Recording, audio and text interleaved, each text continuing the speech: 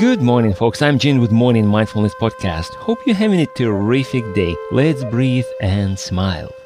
Many people are talking about positive mental attitude. To see glass half full instead of half empty and so on. And I really like that philosophy. I started working on my own attitude. Life is great. Yes, it is.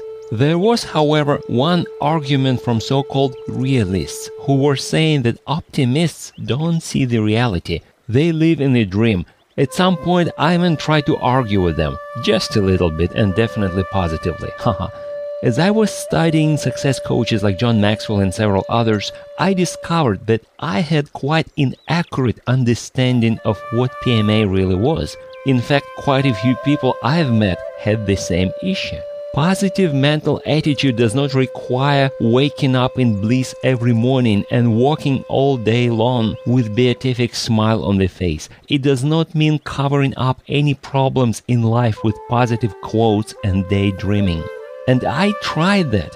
Fake it until you make it. Let me make it easy for you. You won't make it. Positive mental attitude is based on reality.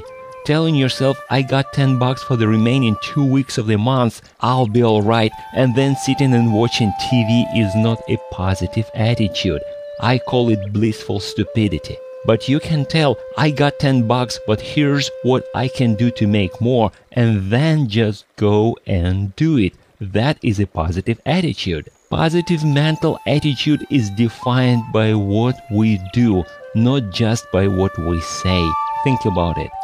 Thanks for stopping by. You can subscribe to my podcast or contact me through my site hpln.org.